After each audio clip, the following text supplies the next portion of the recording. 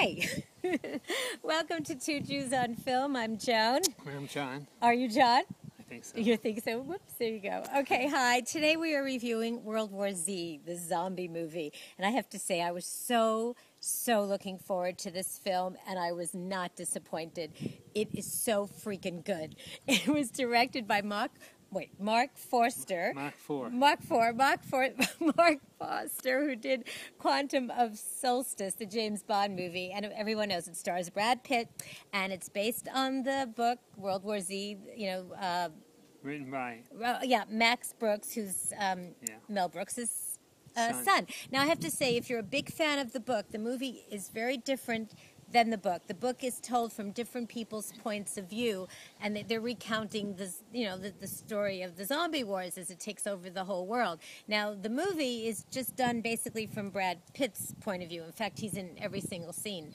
And the zombies are so freaking scary. They run, they jump, they are fast. These are not your lethargic zombies. And then once they bite you, forget it. You turn instantly. Oh, you become food.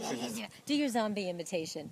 It's not the way the zombies are. They do the thing with the teeth. Yeah, like that. They're so scary. The first 45 minutes of this film, I was on the edge of my seat. Brilliant. Absolutely brilliant. Go ahead, John. Okay, here's the problems with this movie. Of course. It's very well made. I mean, technically. But the problem is that there's only one person on Earth. The Earth is being overcome by this by the plague. They're turning people into zombies. And turning people into zombies, correct. And there's only one person that can solve this problem, and that's Brad Pitt. Brad Pitt and his family. Well, not his family. His family is They're always running and hiding. He talks to her in corridors. On the phone. Mariella Enos from The Killing plays his wife, and he has a wife and he has 2 kids, and all he wants to do is make breakfast for his family, be a stay-at-home dad. He used to be a UN investigator. So basically they call upon Brad to save the world, and that's what he has to go do. He has to travel all over and when he does to try to save the world. Every cliche I've ever seen is thrown into this movie. I gotta say, I don't agree. I mean, what do you want? There's, it's a zombie movie. Well, it's the writer's fault.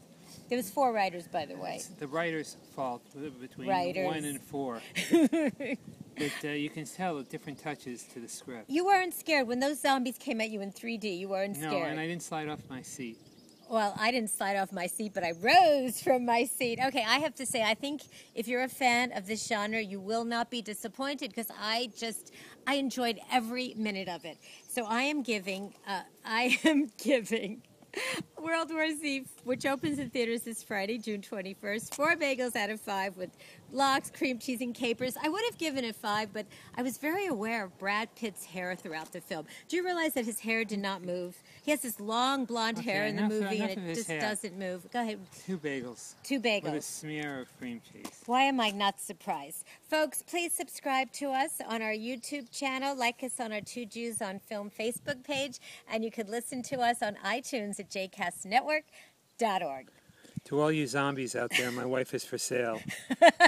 I take MasterCard, Visa, and American Express. Good one.